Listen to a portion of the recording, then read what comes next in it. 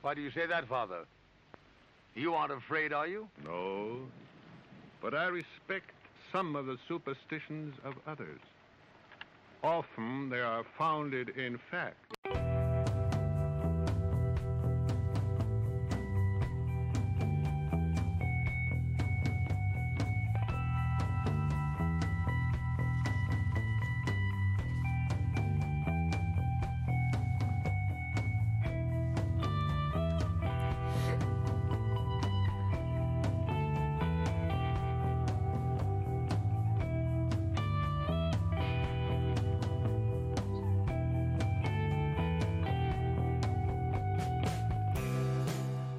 Broadcasting live from our Sanctum Sanctorum in Venice, California. I'm Krista. I'm Kristen. And we are the Sixth Sense Society. Society. Welcome to another episode of the Sixth Sense Society. We are most happy to have Reverend Jim McGrath back tonight. And you'll know him from our first season when he talked about Mary Magdalene. But tonight he's going to be talking about the history and symbolism of the Holy Trinity. So we're really excited about that. So as usual, we're going to start, however, with our cosmic weather for this week. Tonight we have a waxing gibbous moon in Leo, which is very good for performance. And Monday we have actually three things happening on Monday the 18th. We have the sun moving into Pisces at 3:04 p.m. Pacific time. And Chiron moves into the sign of Aries, which is very significant for a variety of reasons. And Kristen's going to talk about it, and I'm going to probably talk about it through the year because the United States chart has Chiron in Aries. So that's going into Aries at 4 a.m. Pacific time. And then also, I wanted to talk a little bit more about some of the major feminine asteroids. So Pallas is going to be moving retrograde on that day at 29 degrees, 30 minutes of Libra at 3:04 p.m., and it's going to be retrograde until June. And then Tuesday, we have our supermoon, full moon. That's hard to say. Supermoon, full moon. And that's in 0 degrees of Virgo, 42 minutes at 7:54 a.m. Pacific time. So that's early morning on the Pacific coast. So that's our main events for this upcoming week. A lot going on with the moon, and we have more planets in water signs, it seems. I did want to mention a little bit about, I'm going to start talking more about the asteroids, because one of the things about Western astrology is that there's not as many feminine planets. We have Venus and the moon. And so the discovery of the asteroids has sort of put another dimension into Western astrology. And as you know, Pallas Athena was connected to Athena, who's the warrior goddess in Greek time. And she was discovered, the asteroid was discovered in 1802. She's particularly happy in air signs, so Pallas Athena is going to retrograde, but it's going to be in the sign of Libra, which is really nice. And it's actually in the natal chart for the U.S., it's going through the 10th house. And I want to talk about probably over the next couple months some things about the Equal Rights Amendment and what I feel about with the asteroids going in, since there's only like one more state to ratify it. And it's been resurrected because of Donald Trump, we think. So I'm happy about that. But Pallas Athena she's not only associated with law and order, but also with certain household arts such as spinning and weaving and cooking, which I thought was kind of cool. And in your chart, this is really interesting. Pam Carruthers, who does this really great goddess report on her website called healingstars.com, she says that in astrology, the goddess Pallas Athena represents the reflection and meditation that develops out of the turmoil of chaos and uncertainty, helping us to become more strategic and deliberate in our actions. So she sounds pretty cool to me. And so I'll be talking about the asteroids in general a little bit more. So that's it for the weather report. I think you wanted to add some of your thoughts about what's going on. It's interesting because I believe that Pallas Athena was also in Libra during the recent Venus retrograde. I believe it was. And that's very interesting to me. So I want to thank you for bringing that up, because I think it's extremely significant that you might want to think back to the October, November time, particularly November, when Venus was had gone from retrograde Scorpio into retrograde Libra. What some things that were going on in your life at that time, particularly around maybe relationships in the home. You might be revisiting some things. So that's really super interesting. I wanted to talk a little bit about the grand baton being tossed. Pisces had Chiron for I believe it was 6 years, and now it's going into Aries. And this is a really significant transit. It's a huge cycle ending, new cycles beginning. Astrologer Timothy Halloran said something really fantastic in regards to Chiron and Pisces. And I'll talk a little bit more about Chiron and Aries next week, as it will be solidified in there next week. But I think we're kind of having our farewell to Chiron in Pisces. It's been tough. It's always, in any of these transits, there's always the wonderful things, the things that are challenging. And I know that Pisces and Chiron, it's very much about the purge. And Timothy Halloran gave this great image about how way back a long time ago, when we were trying to get the toxins out and we were really sick, they would use bloodsuckers to actually suck toxins out of the blood, try to cure people. And he used that analogy about Chiron and Pisces, and I actually thought it was quite brilliant, because it's never really very comfortable, is it, to delve deep into these waters of healing and emotion and these aspects of ourselves, and it's not comfortable, but it is very rewarding. And no matter what has gone on for you with Chiron and Pisces, as we're kind of hitting these last few days, please reflect upon just how brave you are, how courageous you are, how you've changed. And I think it's very exciting for it to be going into this very movement-oriented, fiery Aries sign. We're definitely going to feel a huge difference in that. Something else I also wanted to bring up that's really super important is Mars is now in Taurus. It went in there on February 14th. It's going to be there through all of March. And this is a wonderful time to solidify your desires, your wants, your needs. Mars is desire. It's what you want. It's action. It's the warrior. And Taurus is about the hearth and the home, very much about sensuality and love. But it's one of the most important things about Taurus is that it's about being grounded. It's about the roots. It's about the earth. So it's a wonderful time to combine and to set the foundations of what are your passions? What are your desires? What do you want to fight for? Now is the time to really kind of make these very solid steps. And I think that you'll find that if you do that, you just might accomplish a lot going into the spring and summer. So thank you. I just wanted to add one thing about the ending of Chiron and Pisces. When I started researching it, when it first went into Pisces, the last time it was in Pisces was the 60s. Oh, wow. And so I fitting. wrote a little bit about how, there'd be more protests and things like that. And sure enough, it was unbelievably similar or picking up after the 60s with some of the movements, Occupy Wall Street and the women's movement, Me Too and all that. And I said, wow, if you study the cycles of astrology, you can definitely see the repetition of things. So you're supposed to have taken it a little further. It's because Chiron's healing, it's supposed to be about healing things. Right. That's one aspect of Chiron. Chiron is also the teacher. Absolutely. So, but anyway, I thought that was interesting how I'm kind of interested in how history repeats through astrological cycles now. I think so. And so many of the astrologers were actually saying that, right, we're going through this time that's very similar to the 60s, even though it doesn't really seem like it because we're so different than they were in the 60s. But I think those values that people are re-embracing them, which is wonderful. And I would love it if we would take it to the next level, as you said. What's beyond just the foundations of it, really kind of making change. Yeah. So, yeah. So anyway, welcome, Jim, again. And I'm going to quickly mention your bio again, a little bit of what, in case people didn't watch the last show. He is the associate pastor and artist in residence at Gateway Christian Church. You're also a screenwriter and playwright and married to Yvonne. And I noticed you went to 2 seminaries, it looks like. 2, yeah. Different periods, I right? dropped out of the first one, yeah. Okay, so the Southern Seminary Methodist. dropout. No, I went to Southern Methodist as undergraduate. Oh, that's undergraduate, okay. I went to Princeton Seminary first. And Okay. I did 2 years of the 3-year program, and then I dropped out.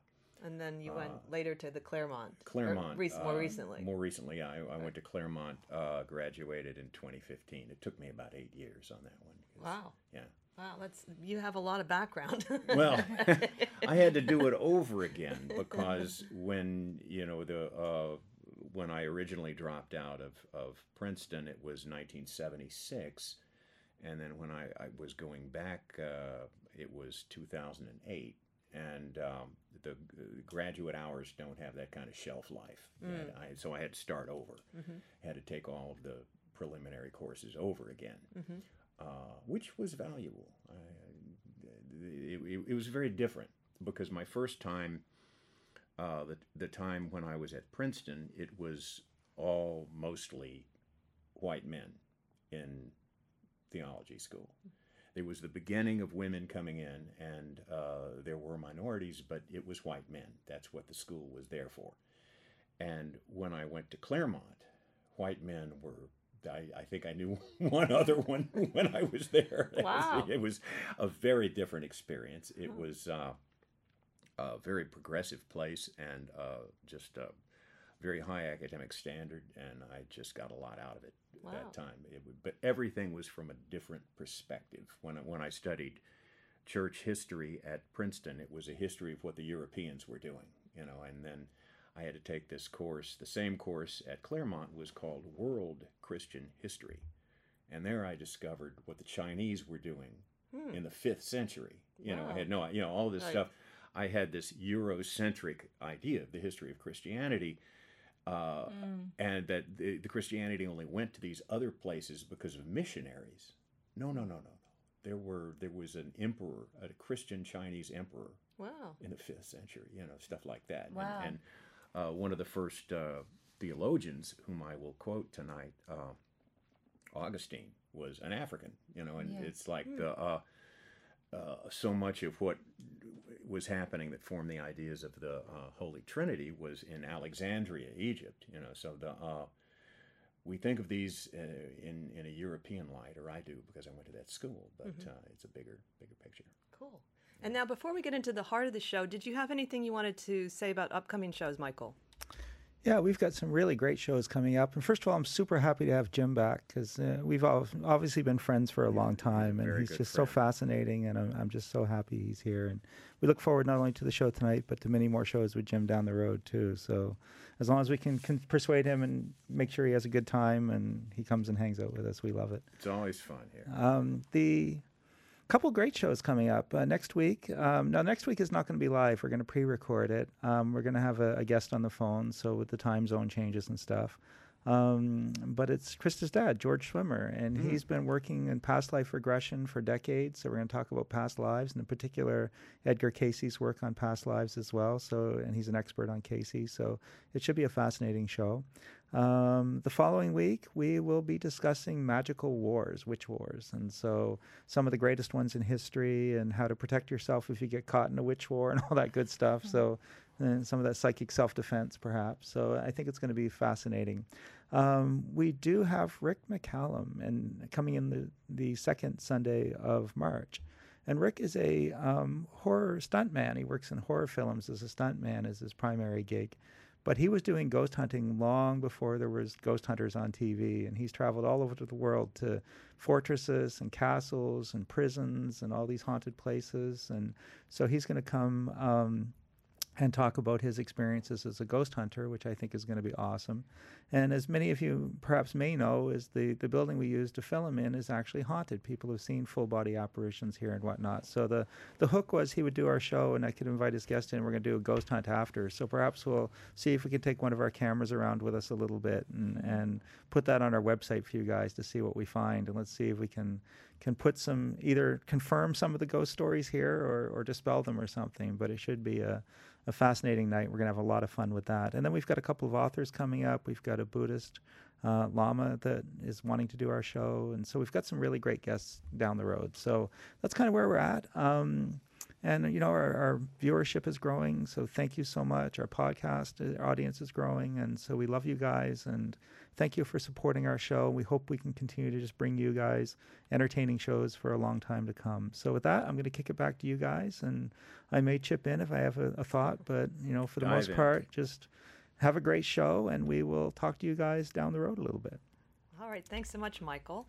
It's exciting having a ghost hunter on the show. I know. I mean, it's just, gosh, We'll be doing a little ghost hunting tonight, but not that much. Yeah, you know, The Holy Ghost. The Holy Ghost. It's Yeah, so let's talk Trinity. let's talk a little Trin. I was going to ask you about the numerological significance of the number 3. Well, I'm definitely not an expert, but I do study Kabbalah with the tarot. And so there's a couple of things in the Kabbalah that are connected to the 3 that are, to me, very significant. One is that the 3s are on the left-hand side of the tree. And it's high up in the tree, and the higher you go, the more conceptual things are. You know, so the aces are so pure, like there's no shadow to the aces. And so the 3 is after the 2, obviously, and they form like a triangle. So it's called the supernal triangle. That's 1, 3.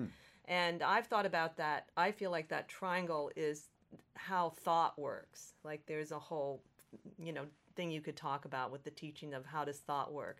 But the 3s represent, it's called Binah, which is understanding, and it's associated with the feminine side in the tree, and sometimes with the dark goddesses. In application, the 3s can be quite reactive because once you start going down the left-hand path, there's more uncertainties that you're dealing with. Now, uncertainties, people always think they're negative, but they can be positive. Have you ever seen people like, before a wedding, people, it's just a stressful kind of energy. And also like a lottery winner could technically be under that path, something that just happens to them out of the blue. So because of the imagery of the tarot, a lot of people think, oh, the left-hand side is bad and the right is good. And of course, it's the feminine path, which has a lot of, sort of, I guess, bias against it to begin with. So the 3s are, and they're also that Binah, which is the sphere of the 3s, is also associated with queens. So to me, 3 is about, it's also the beginnings of real creation, because you have the trump card numbered 3, which is the Empress. And she's probably one of my favorite cards. I have to admit, I really like the Empress. And so she begins anything from the smallest desire to the largest desire. She's the seed. So 3 to me has to do with creation too. And it's definitely a very feminine energy in Kabbalah. So that's a little bit that I, know in terms of... That's amazing how much of that, we didn't do this in advance. I didn't hear her answer in advance, but it's interesting how much of that will work into this. It ought to, hopefully. Yeah. So good. These crazy notes I got. All right. Okay, so the most famous artistic portrayal of the Holy Trinity is painted by Andrei Rublev in the early 15th century Russia. And it shows 3 angels sitting around a table where there is a Eucharistic cup in the middle. And those 3 angels refer to the angels in Genesis 18, in the first book of the Bible, the first book of the Hebrew Bible. The Lord appeared to Abraham near the great trees of Mamre while he was sitting at the entrance to his tent in the heat of the day. Abraham looked up and saw 3 men standing nearby. When he saw them, he hurried from the entrance of his tent to meet them and bowed low to the ground. He said, "If I have found favor in your eyes, my Lord, do not pass your servant by." And then Abraham and his wife Sarah go on to show extraordinary hospitality to these 3 strangers. And they are revealed as God and 2 angels, telling Abraham and Sarah that they would have a child, Isaac. So in the eyes of Christianity, they look back on this as an appearance in the Bible of the Holy Trinity. Now, there's no doctrine of the Holy Trinity in the Bible. So I just wanted to start with the scriptural roots of it. The Holy Ghost, and in the company of the Father and the Son, or the Word, as John calls the Son, is mentioned several times in 1 John 5. For there are 3 that bear record in heaven, the Father, the Word, and the Holy Ghost, and these 3 are one. And then in Matthew, we have, therefore go and make disciples of all nations, baptizing them in the name of the Father and of the Son and of the Holy Spirit.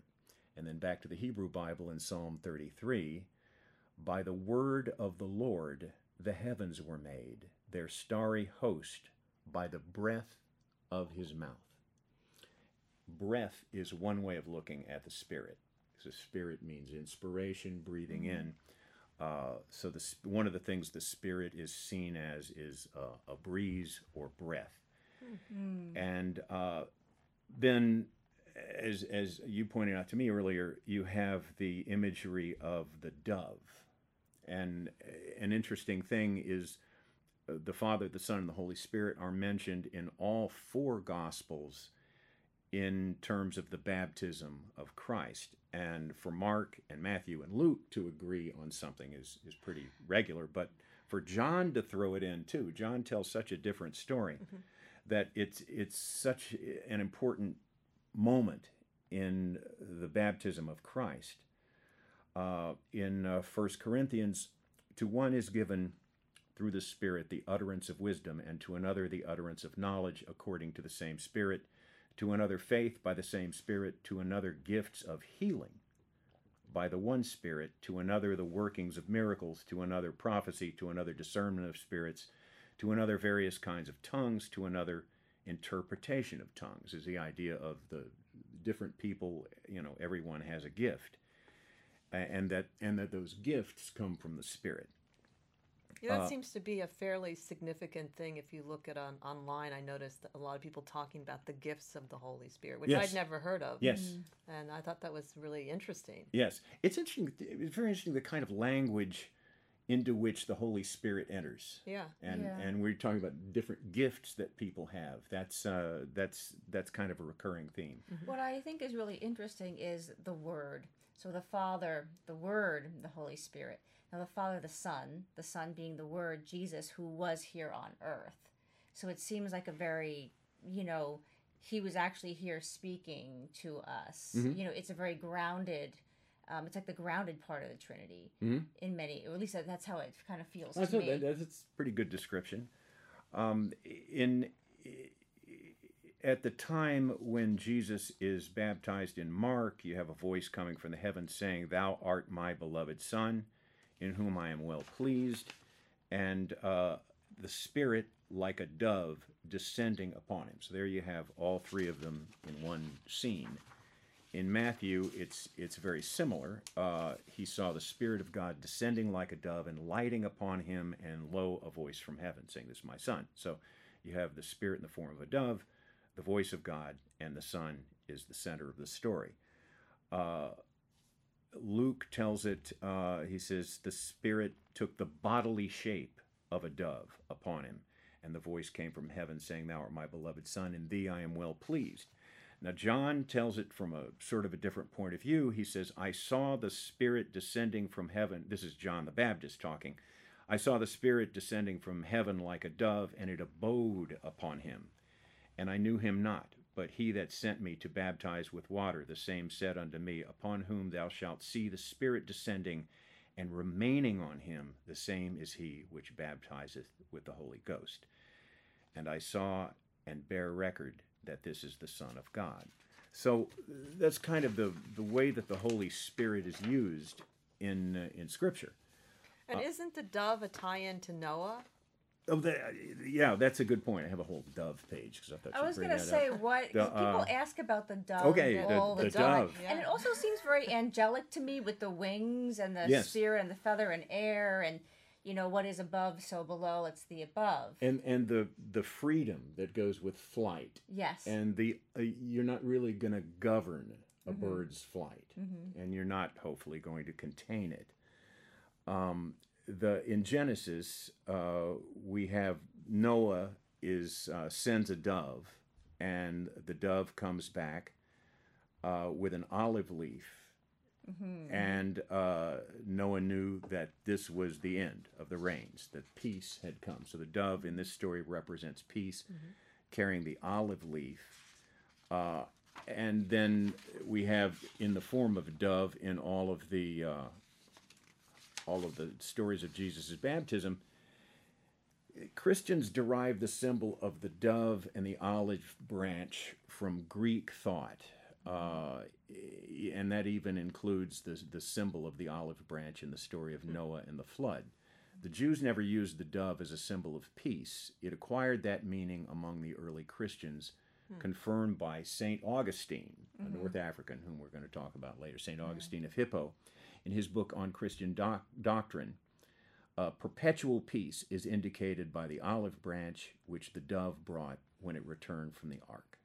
Now, dove in our culture is associated with peace. You know, somebody who's anti-war is a dove. And there's some qualities of the dove that sort of do represent the Holy Spirit in certain ways. The dove is white in color for purity. That the dove expresses its affection by stroking its young and cooing in a soft tone.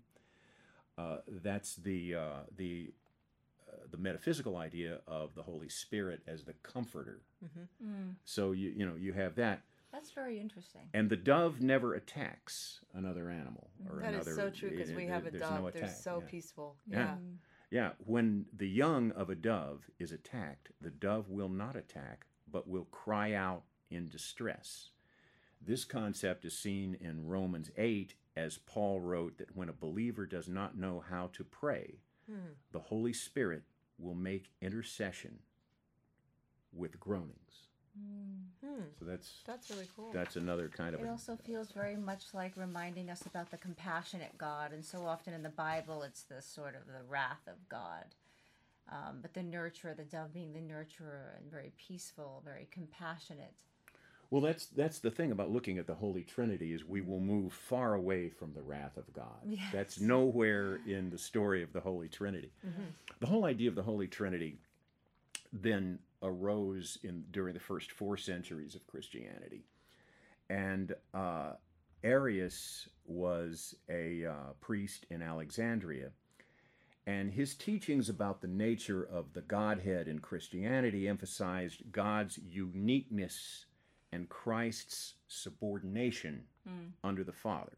In other words, he's saying, that Jesus is not as good as God, basically. And so God tells Jesus what to do. God has dominance over Jesus. And something that I don't think Jesus would have argued with in terms of the things that he says. And there arose the Council of Nicaea to fight this teaching. And Athanasius of Alexandria, same town, he put forth the doctrine, said that not only the Son, he said that the Son and the Father are consubstantial, meaning of the same substance. Yes. Arius was arguing that God and Jesus were of a different substance. And he was stressing the whole idea of the substance, the essence of God, is different from the essence of Jesus. And Athanasius argued with that. And he argued that God, Jesus, and the Holy Spirit were consubstantial. And that had a great deal of influence over the development of later doctrines regarding the Trinity. So the Council of Nicaea it held that Christ was of the same substance in this argument, but the conflict would not be resolved for another 50 years. There came later, after Arius, Eutychius, who said that God's substance was described as unbegottenness. The unknown. Because God wasn't born, Yes. so whereas Christ was begotten. So they're different. Yes. So we turn now to all-important Cappadocian fathers who really set the standard for how we would look at the Holy Trinity.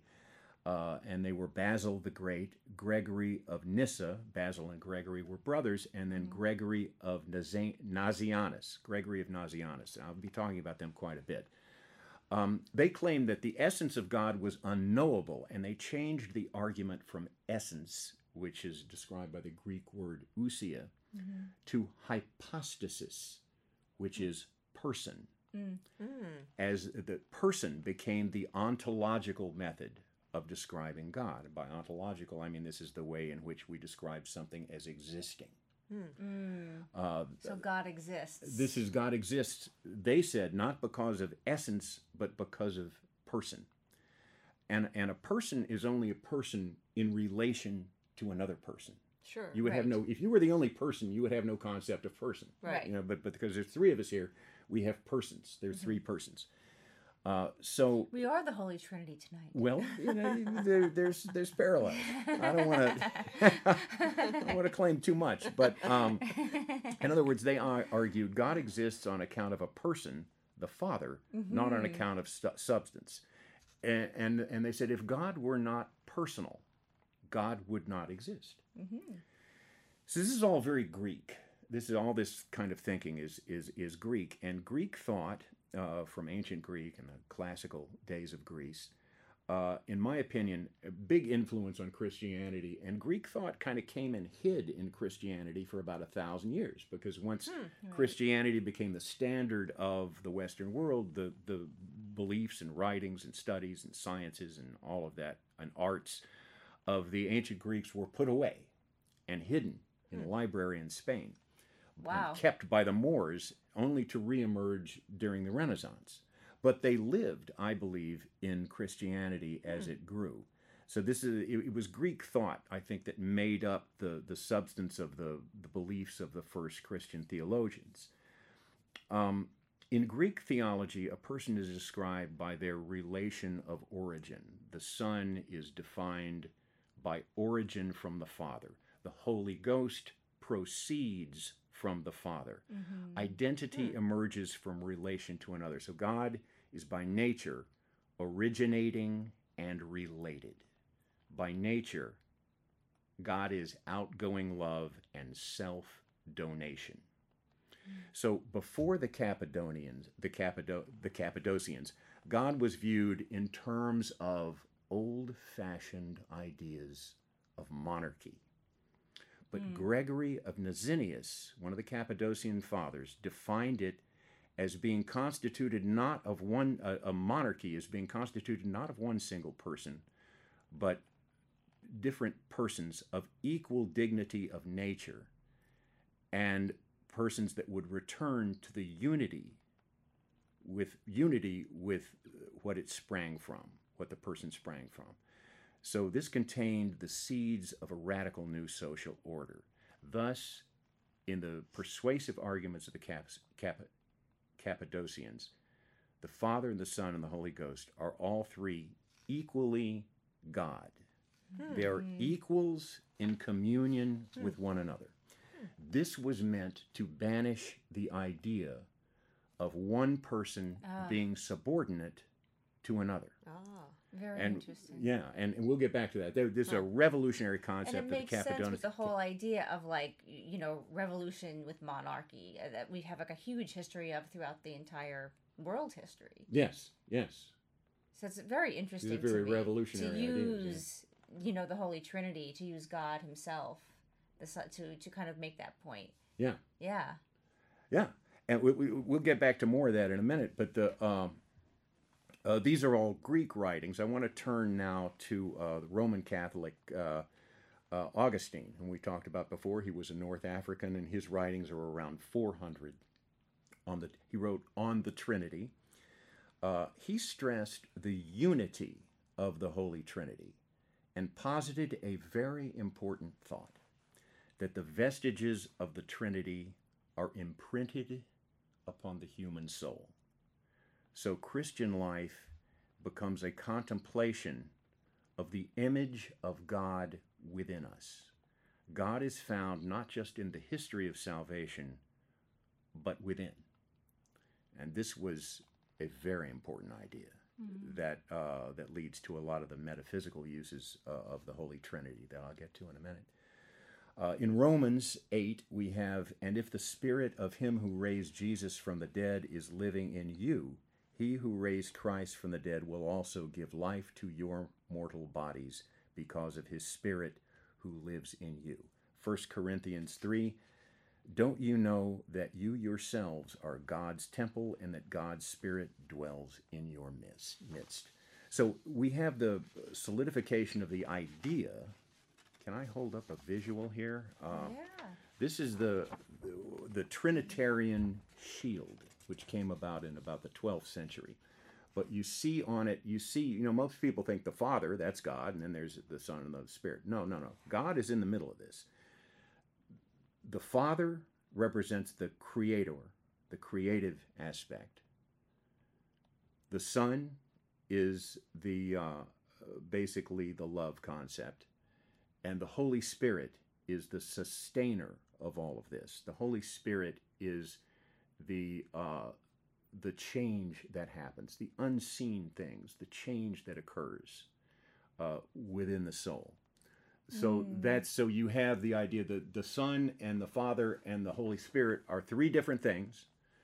The Son is not the Father is not the Holy Spirit is not the Son, but they all are God. So anyway, that's So we all here's are my one. here's my beef with it is wasn't the dove associated with the old goddesses, Venus, Astarte? So why couldn't they just incorporate obviously the feminine? Because from what I remember, the dove is like I think it's even on the Empress card. I think it's it's- it's a reasonable question to raise, and we'll get to it. We'll get to that. We'll get to that. All right. But this is sort of the where they ended up. Well, it's very interesting with this whole concept that we all are one. We all come from the same energy as this table. Krista and I are of the same energy. We're all individuals, yet we are all of the same space. We're all made of the exact same Sure. energy. Very Sure. interesting. Yeah. That's and they did an important switch in going from looking at the essence of God to looking at the person of God, because once God's a person, we're in relation. I'm curious. I wonder, art-wise, if around that time is when artists began painting God as a person. That would be an interesting piece of research. Up until then, how was he depicted in art historically? Yeah, that'd be a great show. Yeah, That sure. would be a great show to do. Yeah, I'm curious. I almost want to. I'm going to go home and research this and report back next Yeah, week. Awesome. let's But do it. because you see all and God changes throughout history too in art. Just a joke. My friend Ed Liggum, hi Ed, if you're watching, he always says he wants to whenever he would diet, he'd go, "Yeah, I'm trying to look like the medieval Christ," because the medieval Christ was sort of this emaciated kind of, and then sometimes he's depicted as very fruitful, and sometimes he's mean, and sometimes so it's always interesting the trend of how God is depicted, Sure. and so I'd be very curious to see how he came across in art when when God was in essence before he was a personal, very, very, very cool stuff. Wow. Yeah. Well, getting back to what you said Yes. about where's the feminine My in strange this. interlude. This is a great book. It's called Freeing Theology, and I could swear when I read this in theology school it was called Feminist Theology. But the author is Catherine Mowry LaCugna, and feminist theologians are kind of what's happening today. And when I took theology at Claremont, I remember, this is 10 years ago, but the professor gets up and he says, we're going to basically study three things.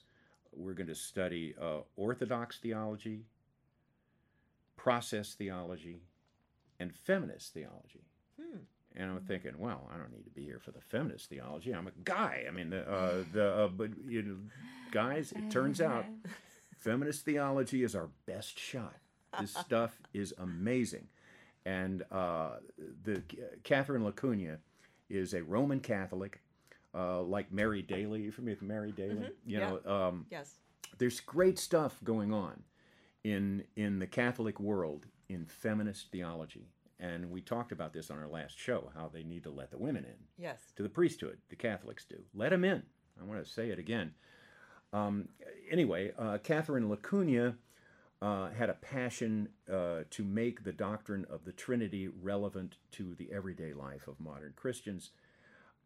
She did not live a long life. She passed away in the 90s at the age of 44. Wow. But she really, I think, tells a beautiful tale about the Cappadocians and the Holy Trinity.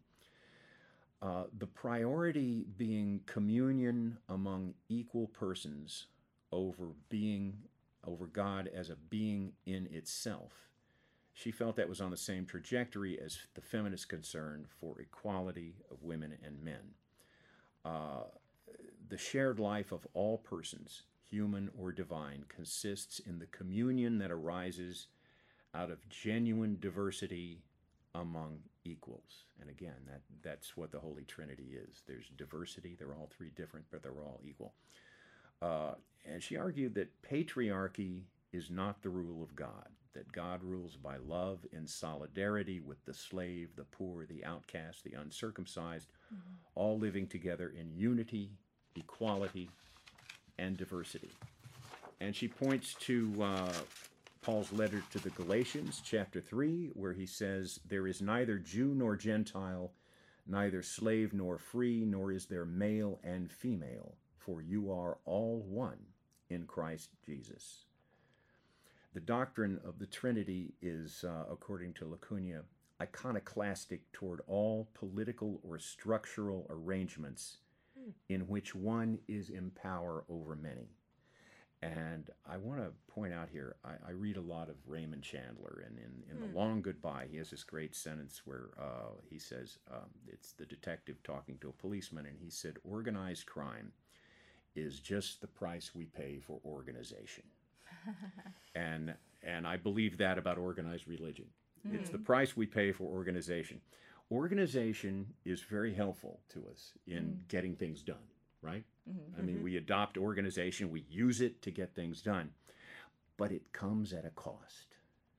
It is, once you have an organization, you have a structure, you have a hierarchy. And that's where we leave our understanding. Our religion becomes paternalism. Christianity has a Trinitarian doctrine on the books. I mean, it's in the Nicene Creed, it's in our psalms and our hymns and all this stuff. But it very quickly grew into a movement that returns to Arius, examining God's inner life rather than examining God in relating. You see what I'm saying? The Cappadocians wrote that God's fatherhood has nothing to do with gender, marriage, or pregnancy. It is the creative principle. Now we have, as you pointed out, we have male terms. I think there is a school that definitely sees the Holy Spirit as female, but any of that basically gets away from the fact that it's about three relating, each of the three being equal and being united. In the Father, all are created. In Jesus Christ, all are redeemed. In the Spirit, all are healed and transformed. So that's basically the action words from the Cappadocians' point of view of the three parts of the Holy Trinity. God create, Jesus Christ redeem, the Spirit heal and transform. In Acts 15, you have this situation where the Jews who have followed Jesus' teachings and the Gentiles who followed Jesus' teaching are all together at the first big jamboree. And the first thing that comes up is, well, those Gentiles had better go get circumcised if they're gonna be with us in religion. And Paul decided, no, they don't have to be anything other than who they are. You know, that we come together in Christ, we come together as one, regardless of the fact that we have a different origin. The true church is to be a witness to the reign of God, in which all false rulers are overturned and equality and communion reign. And this, you know, we talked about the problems in. I'm really talking up the Catholic feminists here, but we talk about the problems in the Catholic Church and in all churches that are going on right now. Well, maybe what they need to do is change the words of the Father and the Son to something like the Son to Logos, and take away any possible association with a real person like they do with the Holy Spirit. Then it might be more equal, because it has an effect. Language has an effect. Father and Son. Sure, I get it that I have a father energy in me, but a lot of people don't get it. We have like the literalists and we have the gnosis kind of people. So maybe they need to change all the words so they just can't associate it with a person, like a human being, more of an energy, like, and because it does matter to me that there are these two male energies, and then there's this Holy Spirit, which I love the name. I love the Holy Ghost, actually. That's my favorite. But it matters as a woman, and how it's used in a lot of religions. There's no doubt it's used against gender, even if it's not meant to be. It is used. It is. Laconia it, points that out. It's used as an argument against feminism by contemporary theologians, not just by long ago people. And she has a lot of critics who assailed her with what she wrote about the Holy Trinity, who use the idea, again, going back to the Arian idea, that, as Jesus is subservient to God, so woman must be subservient to man. That argument is put out there all over the place. Laconia goes back to the idea that in God's house, it's a monarchy of equals, and that this is not the design of God. And that the life of Jesus is at odds with sexist theology, white superiority, cultic privilege, exploitation, economic injustice. The problems that the Catholic priests are, the accusations being made and being proven true and all this kind of thing, these situations are not situations of equals. If they were seen as equals, and if the women were in there with them as equals, I don't think that would be happening. I don't think it'd be going on. I don't think it'd be a problem. Which brings me, talking about the Cappadocians as I have, and the Cappadocians' father, takes me to the life of a woman named Macrina, who was born in 327 to a wealthy family living in Turkey. She was named after her grandmother, who had studied theology and had been persecuted in the 3rd century. Macrina was the oldest of 10 siblings, and when her father died, Macrina took over the household. She was responsible for educating her younger brothers and sisters. She was to be in an arranged marriage, but the man she was going to marry died before the wedding, at which point she dedicated herself to assisting her mother before entering the monastic life. She convinced her mother to relinquish her estate after the death of the husband, and the two women began a convent consisting of freed slaves. And their religious devotion would leave a greater impact than they could have imagined, because she took over the education of her brothers, young men. There's nothing wilder than young men. And she took them over and taught them religion. And two of those young men were these guys I've been talking about, Basil and Gregory, who became the Cappadocian Fathers. And they wrote books about their sister as the person that trained them, taught them everything. And so, these teachings that the Cappadocians came up with, I think, and many people think, were highly influenced by Macrina. Again, you get the glass ceiling in Christian history, for sure, because these ideas are credited to the Cappadocian Fathers. And especially the Nicene Creed, which is where they made their biggest contribution. It's interesting because as a Catholic, the Nicene Creed always bothered me a little bit. Yeah. Oh. It always, because I would, you're saying it every Sunday in church, and it always kind of like something about, I believe in one God, the Father, the Almighty. I believe in this only thing. I believe in one holy Catholic and Apostolic Church. I remember that one used to, and I had no problems being Catholic. I went to Catholic schools. There are so many wonderful Catholic communities out there, but it was something about the Nicene Creed and the way it was worded just seemed so absolute, with like no regard for anybody else other than themselves. It was like, I used to kind of like skip saying it. It was like be sitting in church and I'd be like, I'm not going to say that part, but I don't want anyone to know that I'm not saying that part. So it's just that whole experience of hearing all these people say, I believe, yes, in unison. Yes. It's just so spooky. It's something about it just did not seem right spooky to me, as like a I probably from anywhere from around 10 is when I began to feel it, and definitely up through high school. I was just like, yeah, it just seems a little, cultish in some way. And the Catholic Church is not, it's not a cult, but it's something about it was just very No, the creed gives it that cultish feel, for Yes. sure. In my church, in the Disciples Church, we outlaw creeds. There's no creeds allowed because there is freedom of thought at the base of everything. But the importance of the Nicene Creed is that's where they established, there was all these different groups, and that's where they established what Christianity, what you confess if you are a Christian, what it means. And you grew up Catholic. Did you have the doxology in probably not, because the music was written by Martin Luther, so probably not. No, It I always don't recognize that. It always got me growing up in a Methodist church when everybody would suddenly stand, I guess it was after the offertory, and everybody would suddenly stand and sing the doxology. Praise God from whom all blessings flow. Oh, yes. And, yes.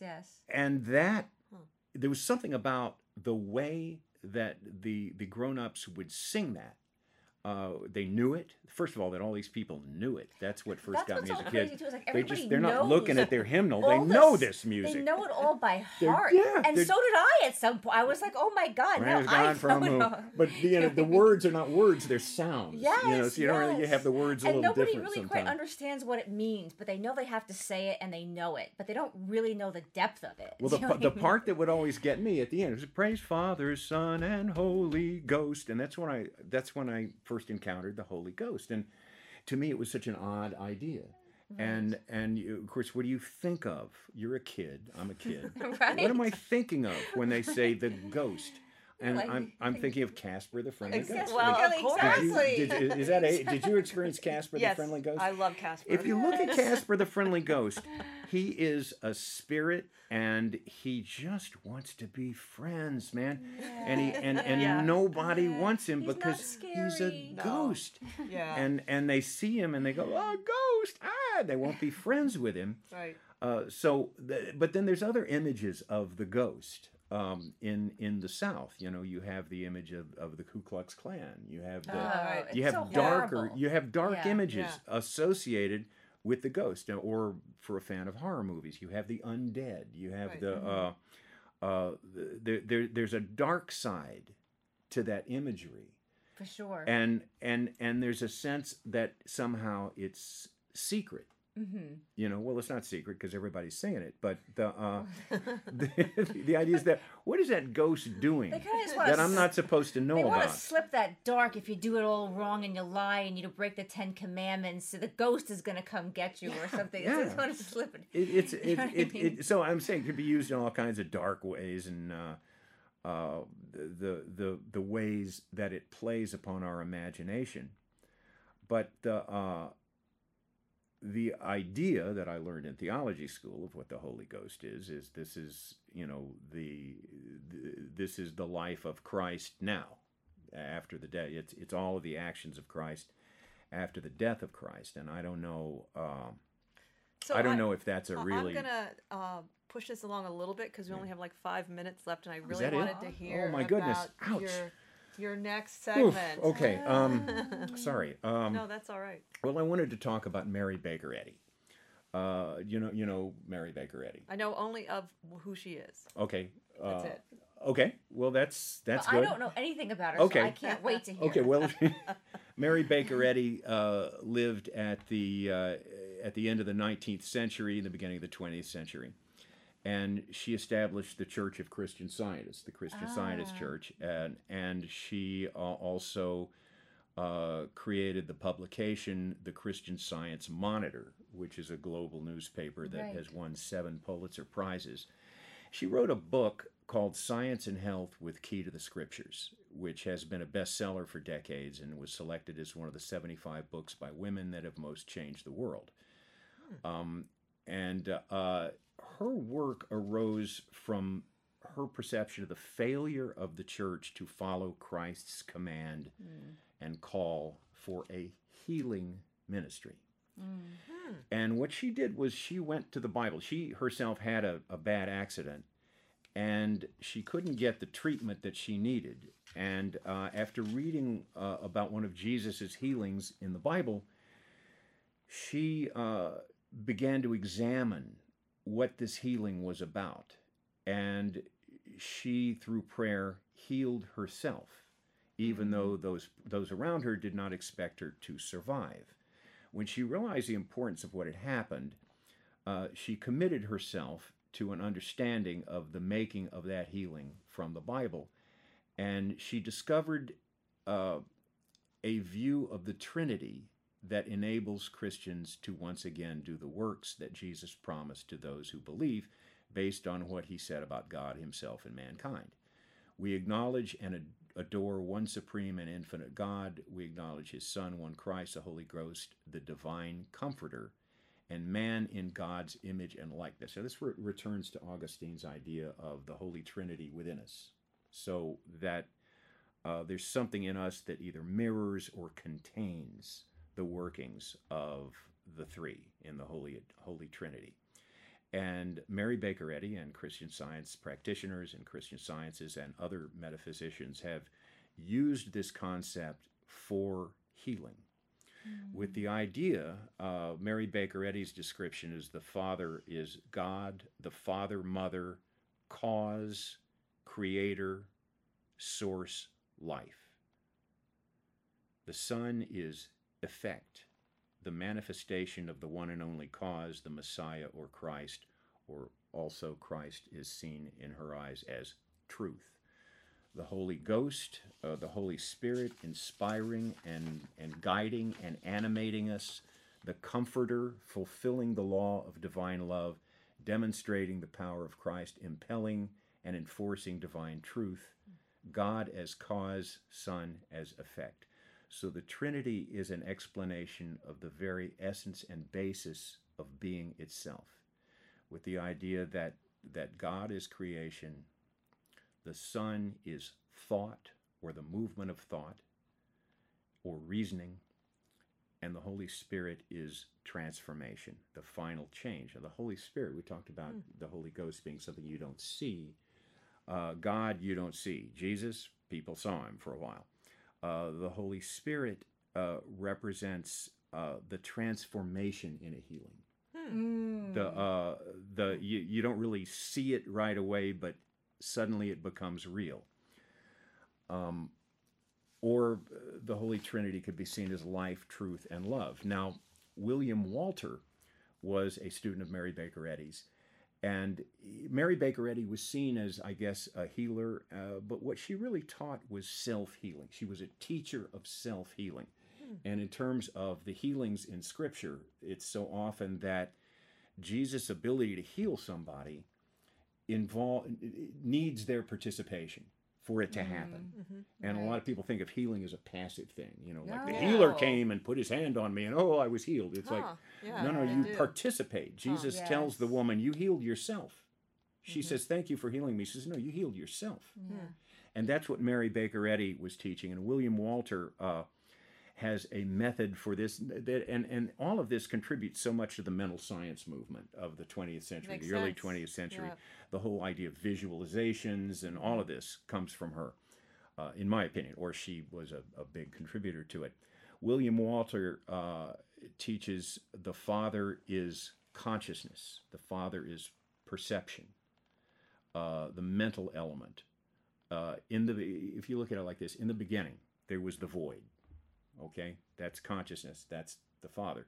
And then the face of God moves upon the waters. That motion is thought.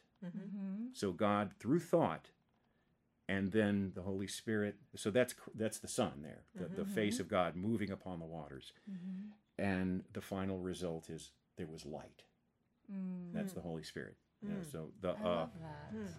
That's a great way to end the show We're ending. Oh, I ran out of time. I had so much more to say, but Jim. It was a lot. It's always so great to have you here. I can't wait till the next time already. Yes. Well, it's great. That Thanks was a for lot having me, to and, absorb. I'm going to definitely listen to it again, actually. Yeah. And thank you all for tuning in. Thank you for your support, and like us and keep supporting us. And I hope you have a great week. Yeah. Have a beautiful week. Like, share, subscribe. We love you guys. Thank you.